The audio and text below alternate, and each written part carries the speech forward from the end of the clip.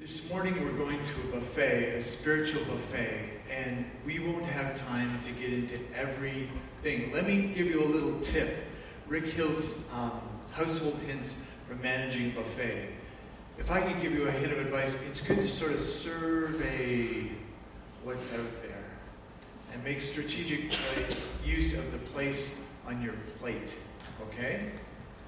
And always eat your vegetables first. That's what my mom would tell me.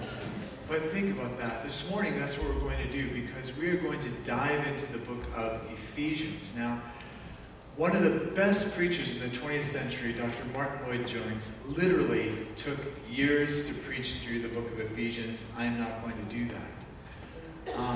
Not because it's not worth doing. We won't all make it through.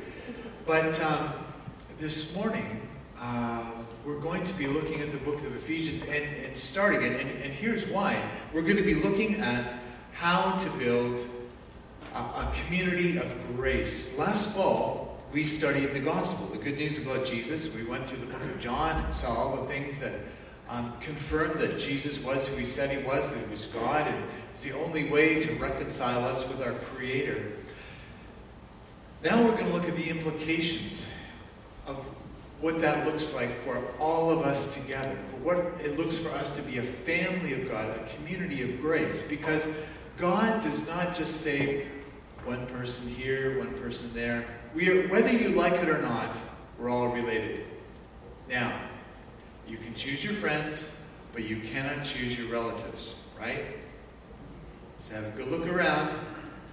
Here's your family. Now, don't try to point out the crazy uncle or unusual aunt or eccentric cousins. We're all related, okay? We're all family. These are your relatives. Because God has allowed us to be adopted into his family. In fact, we did not choose him. People say, oh, I made a decision to follow Jesus, or I decided to become a Christian. That's kind of right, but it's more accurately to say God chose us. So this morning, I want you to keep that theme, that idea of adoption in the back of your mind. And before we go any further, I am going to welcome you to the family, and I'm going to ask Carrie Hackman to come up here, please. Carrie and Mark have a son, Lucas. Do you guys know Lucas? Anybody here know Lucas? He's a cute kid. And I got an autographed Christmas card from Lucas this summer. We did, Van and I, this Christmas. And it's up on my bulletin board. It's so great. There's Carrie and Mark adult, and then there's scrawls. Like, I recognize Lucas's handwriting. It's brilliant. But I've asked Carrie up here just to share the story of how Lucas became a part of their family. So, Sherry, tell us about the circumstances behind Lucas becoming part of your family. Mark and I always talked about having a family, and we knew that was part of what we wanted. So we were not able to have a family naturally, so the next step was adoption, and it wasn't a hard decision. It was more, okay, what do we do next? And then we reached out to a couple of different agencies and connected with adoption options. And a 7.5-year journey later, and lots of paperwork and lots of prayers and soul searching, we have Lucas. Wow. 7.5 years. 7.5 years from the date that we started the process. Yeah. Wow. Okay. And I won't ask you how much money, but I'm sure it was a lot. Yeah. And there was a lot of support from our church. So. Yeah, great. So, how did it come that you chose Lucas to be in your family? We had joined the China program through our adoption agency, and part of the reason we joined the China program was because we thought it was going to be a faster process after waiting for so long, but it turned out not to be.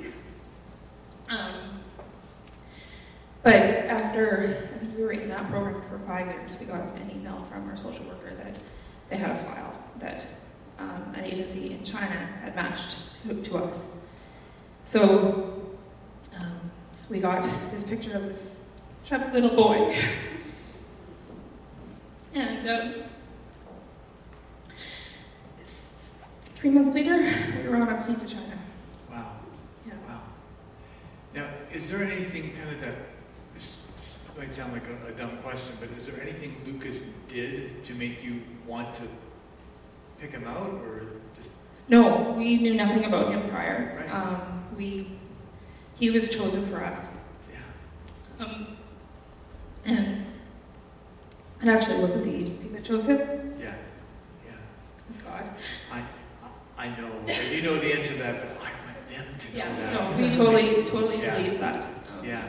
He's been such a natural fit for our family. Right. God knew what he was doing. Yeah, absolutely. And I really appreciate you preaching the sermon, because people will remember what you say. Me, they kind of tune out. That's fair. Carrie, how has life changed now that you have Lucas in your family? How is life different from before to now? No day is the same. We didn't know that we could love someone as much as we do. That's great. I was kind of concerned about that through the whole process. Will I be able to love this child because he's not mine biologically? Right. It doesn't matter. Yeah, that's awesome. That's great. One last question. What has this whole process taught you about God? To trust His time, and to trust His word, and to trust that, and patience. Yeah. Knowing that He knows your heart's desire. Yeah. And if it's His will, it'll happen. Yeah. Great. It blesses me so much. I see Mark in my neighborhood sometimes. I see Mark walking Lucas home from school, and it's just one of those, yeah, God, moments. Do you mind if we pray for you, family? Sorry, you're going to say something. No, I was just going to say that I just wanted to share that the first day that we met Lucas, we weren't sure what to expect, and we were preparing for the worst. We were preparing for the screaming child that wanted nothing to do with us, and he hopped up on Mark's lap and just celebrated. Ah, that's awesome. That's the gift of God. Okay, let's pray. Blessing. Father, I pray that you bless Carrie and Mark and Lucas, bless their family. Thank you for the encouragement that they are to us, the ministry that they have. I just pray that you continue to bless them, and thank you for this story. In Jesus' name, amen. Thank you very much. Carrie, you said that, as we were emailing, you said that you might get emotional telling the story. And you know what? It hit me like a ton of bricks. God gets emotional when he talks about adopting us. So thank you for being emotional. I appreciate that. And I might need some Kleenex in that too. Okay. There's Kleenex in the pews. That's good reason for that.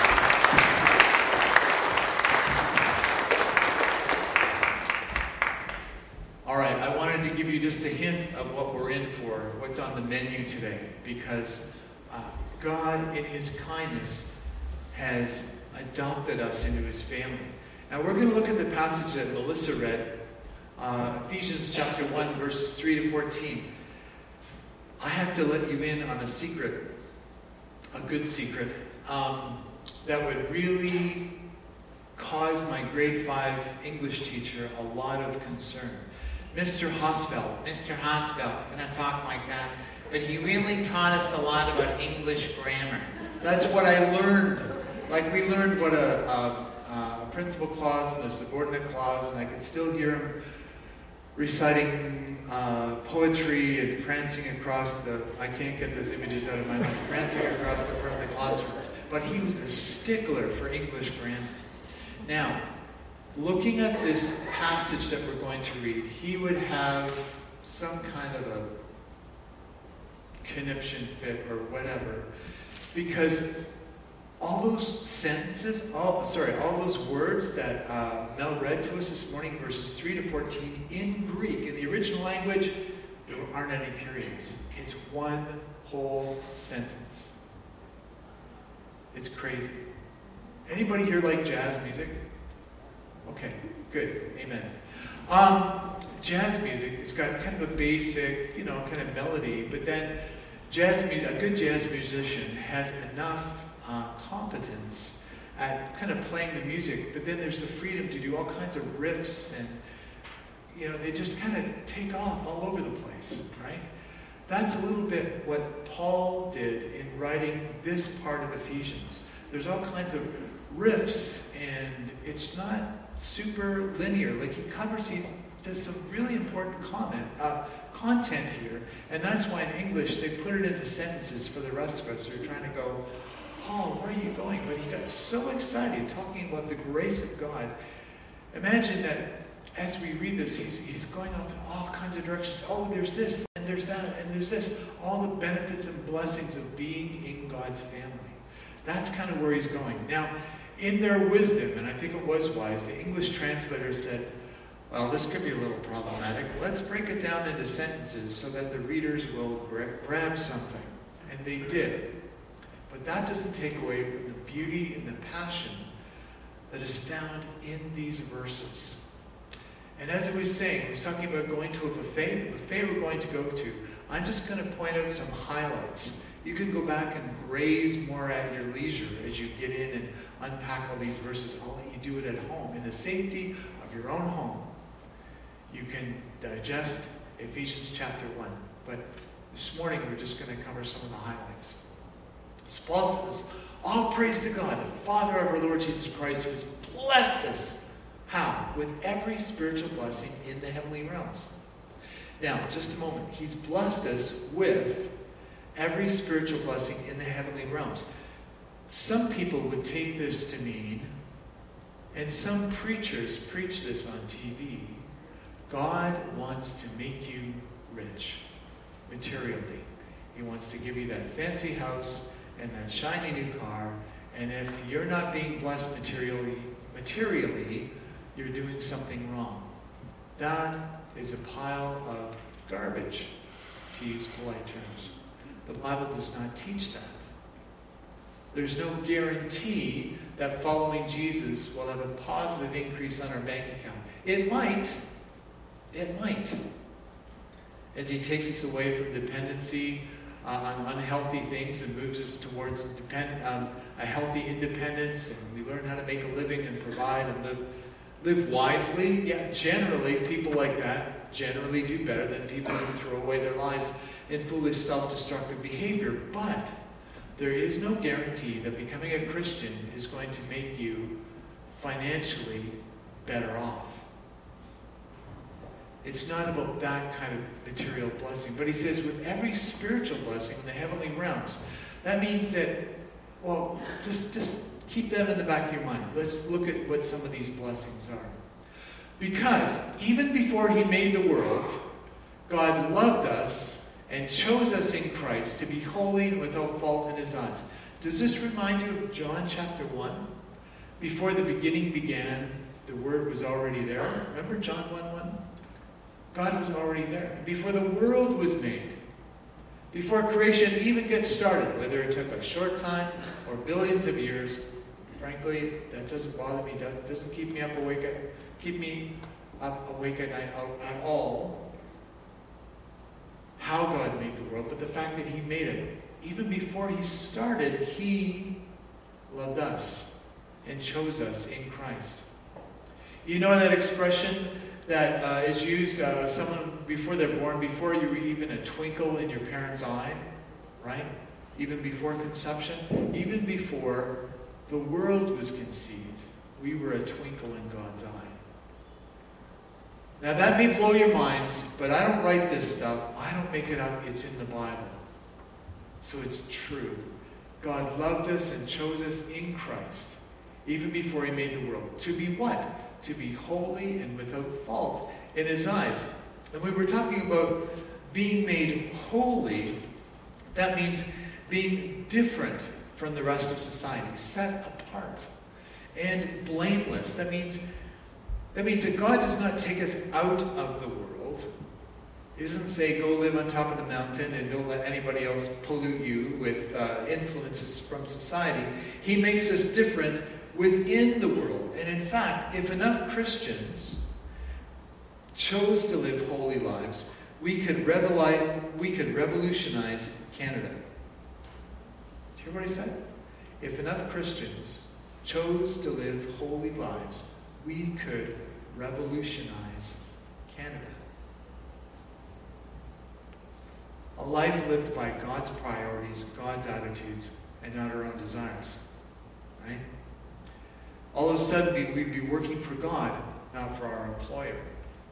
I'm developing some relationships with the bus drivers who drive the 21 route, and I bumped into another guy today, this week, who I know loves Jesus and serves Jesus. A, by driving a bus and doing it well and looking after people. I know that he gets his check from the city of Winnipeg, but I know his employer is God. You're talking to him. Because he's doing other things for God as well. But I know that guy is serving God through his job. That's what God calls us to do, to serve God through our work, through our school, in our neighborhoods. We're working for somebody else, not just the people who write our paychecks. And if people had that kind of attitude, we could revolutionize Canada. That means if you own a business, you take care of your employees within God's will and standards, not to rip them off or extort them, but to serve them and help them prosper, and that helps your business prosper as well. If we live holy lives, we will not use people and love money. We will love people and use money instead. So he's called us to be holy and blameless. And blameless means offering our best to God and serving him.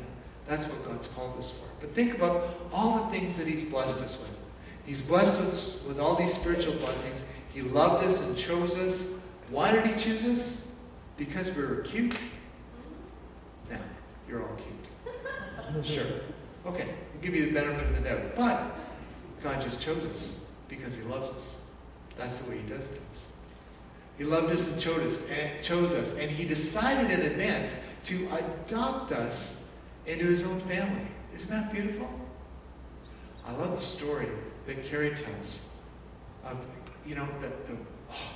what a long process. 7.5 years to have Lucas arrive in their family. Wow. I had a ministry colleague of mine a couple of decades ago talk about the process of adopting a couple of boys from Kazakhstan and his family. It was fascinating and very expensive. They had inherited a family cottage that Luann and I had actually rented a couple of summers and used. They sold their cottage, used that money, and say, okay, we want to have a family as well. They invested a lot of time and money into having these children come and join them.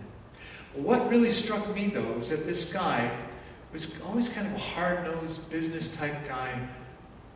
He talked about anticipating these kids being part of his family, and he started getting teary. I mean, tough Canadian men don't cry at the drop of a hat, but this guy did. And that's what left a lasting impression on me, was how he felt about the whole process. And it gave me another glimpse of God's heart when he sees us, and he chooses us, and he loves us, and he makes it possible for us to be a part of his family. So God decided in advance to adopt us into his own family by bringing us to himself. How did he do that? What was the agency? God brought us to himself. Let's see if my pointer works here. Whoops, I didn't mean to do that. Wow, that's not working. That's not working either. Okay, forget I did that. He brought us to himself how? Through Jesus Christ. Okay? Jesus was the avenue, it sounds a little coarse, but the delivery system, the process, the person by whom we're introduced to God the Father, right? If you have someone that you want to meet and you don't have a connection, you need someone to introduce you. Well, Jesus was the way that we could have that connection, be reconciled to God the Father. This is what God wanted to do all along. And the next line says, it really caused him a lot of grief. No, what does it say? What does that next line say? Are you serious? It gave him great pleasure. It gave God great pleasure to have us adopted into his family. What's with that? Before the world was ever formed, he was thinking, yep, I want Daphne in my family. That's the plan. Daphne hasn't been born yet, and her parents and grandparents haven't been born yet, but I want Daphne in my family. That was his plan. Good plan, eh, Daphne? Right on. I mean, praise God. We can't make this stuff up. We can't arrange it. God just did it. So praise God for his glorious grace that he's poured out on us who belong to his dear Son. Now, I love this word poured out, lavished in other translations.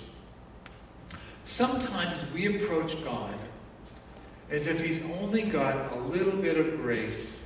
And it's kind of like we turn into what I call Brylcreem Christians. Remember Brylcreem? My dad used to paste that stuff on his hair and mine. It was just awful. But the slogan behind Brylcreem was, a little dab will do you. That's because it was like axle grease and went all over your head. And a little dab, no, 2 dabs is too much. That's what it means. But we have this idea of being Brylcreem Christians, where just a little dab will do you. That's enough. Man,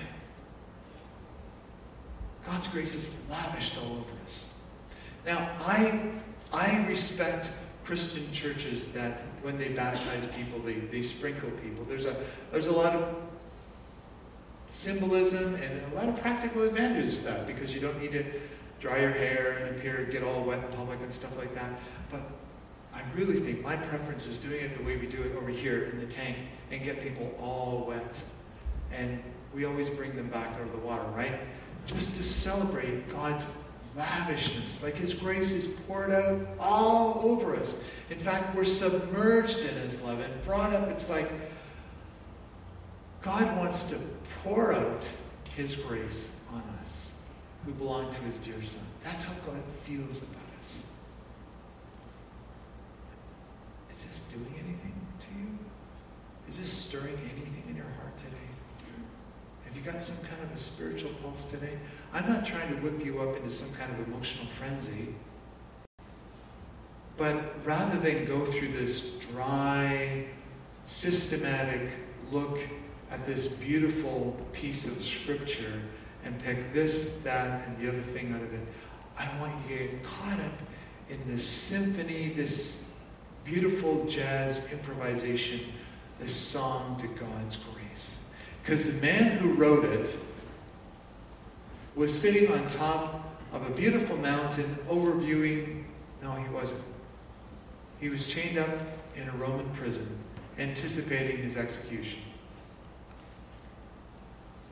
So you can't attribute the beautiful words to the author's circumstances, because he was on death row. And as he was sitting in death row, he was thinking about all the little churches he had started all over the Mediterranean. He's thinking, this is what I want you guys to get. God has adopted us into his family. He loves us. He wants to form us into a community of grace. Take all these different parts, put them together, and just be a tribute to God's love that started before the world was ever created. So that's why he's talking about, we praise God because of this grace that has been poured out on us. In fact, this lavish language continues. It's a bit like, we had some friends who invited us to Christmas dinner a few years ago because we didn't have immediate family to celebrate with. And they had this secret, they said, they made us hold back on the turkey and dressing and all the good stuff because we had this amazing dessert coming up.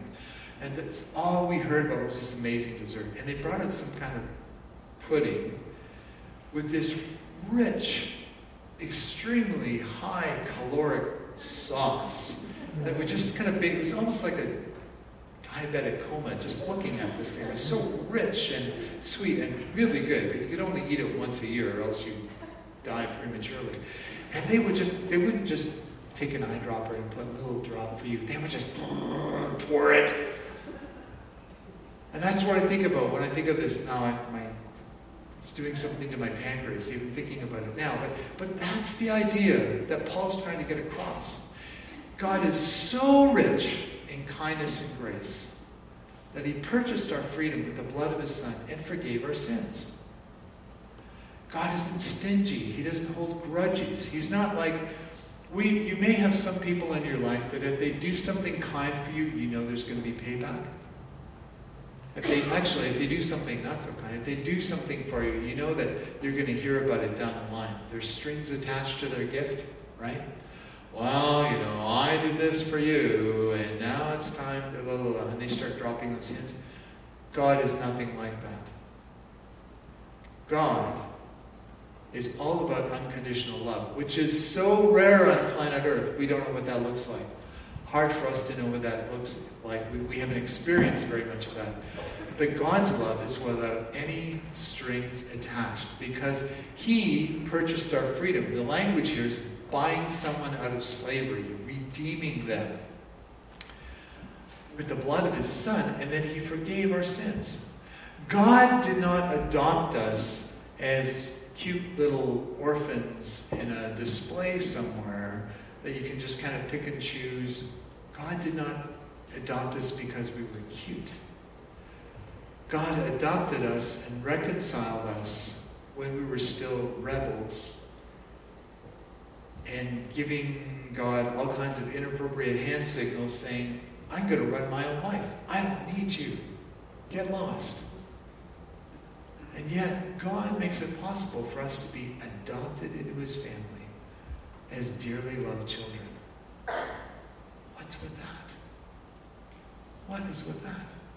He showered his kindness on us, pouring it on, along with all wisdom and understanding. And this wisdom and understanding that they're talking about, and the first word, wisdom, is the Greek word is Sophia. We have a Sophia here in our church. Did you know that? It's all about wisdom and understanding the origin of all things and what's really important and spiritual insight. And understanding is that kind of practical knowledge of how to make life work, making good decisions. And it's sort of a combination that he showered his kindness with both of these things, wisdom and understanding, so that we understand where we've come from, why we're here, and where we're going, as well as how do we make good decisions from here on in. So he's given us all these things. And now, how many people here watch reality shows? Okay. That's all right. It's a confessional time. We can do this in the dark if we want. Typically, in a reality show at the end, especially if they're doing a home rental or something like that, it's amazing how much work they can get done in half an hour or an hour. It would take me years. But anyway, at the end of the reveal, the big rental, we've changed your house, you have a new toilet. It's like, OMG, a new toilet, my life has changed, that kind of thing. Then they call it the reveal, the big reveal.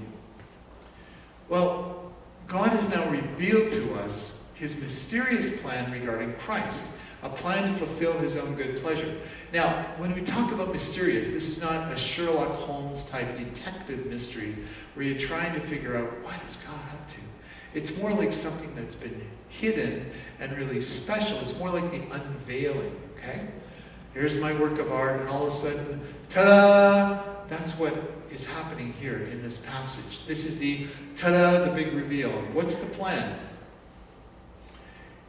I'm glad you asked. This is the plan. At the right time, he'll bring everything together under the authority of Christ, everything in heaven and on earth.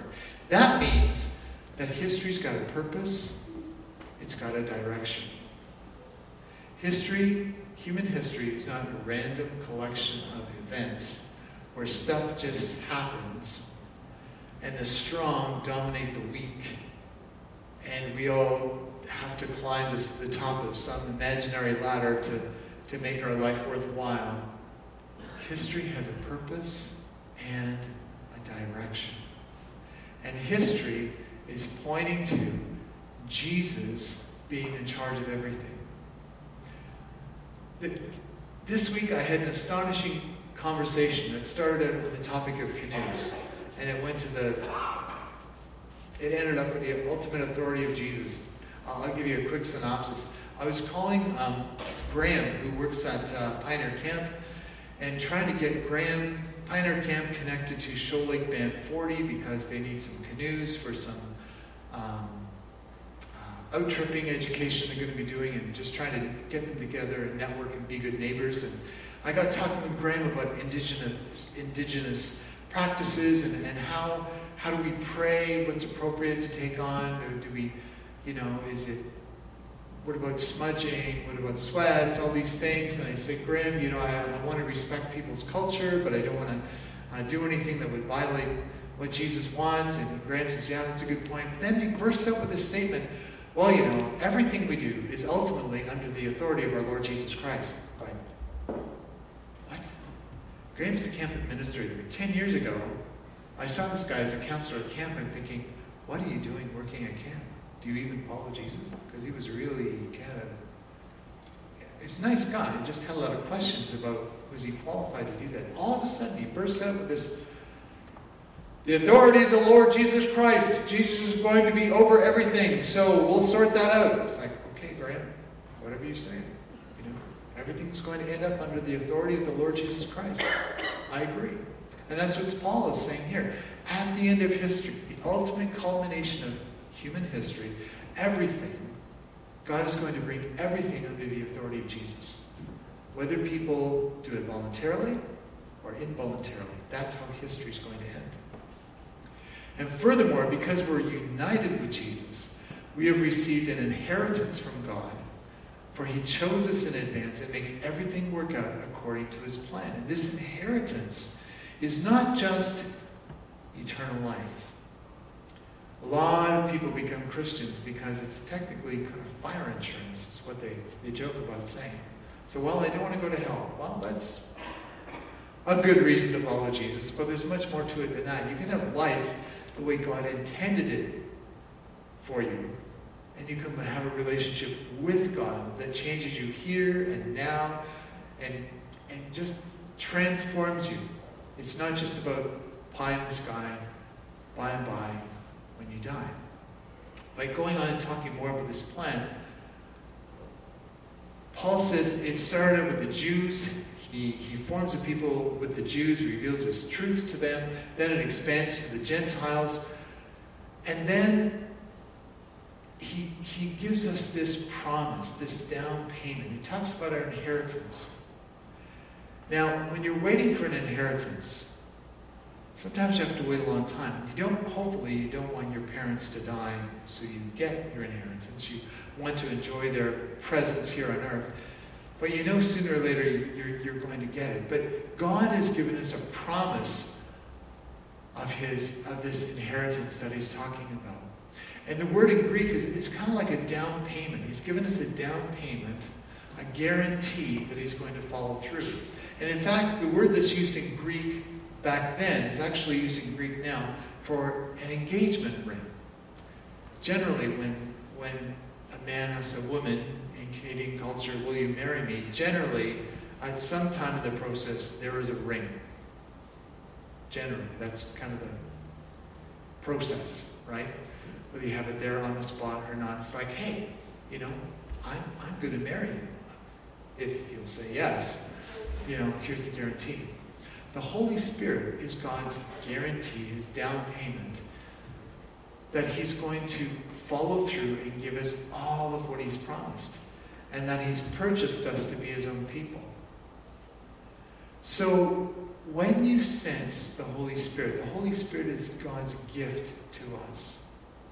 If you have that sense of God's presence, if you sensed God's presence stirring you at all today, during the story, or songs, or hearing the Bible read, anything going on, that's the Holy Spirit stirring in your heart saying, hey, there's more to come.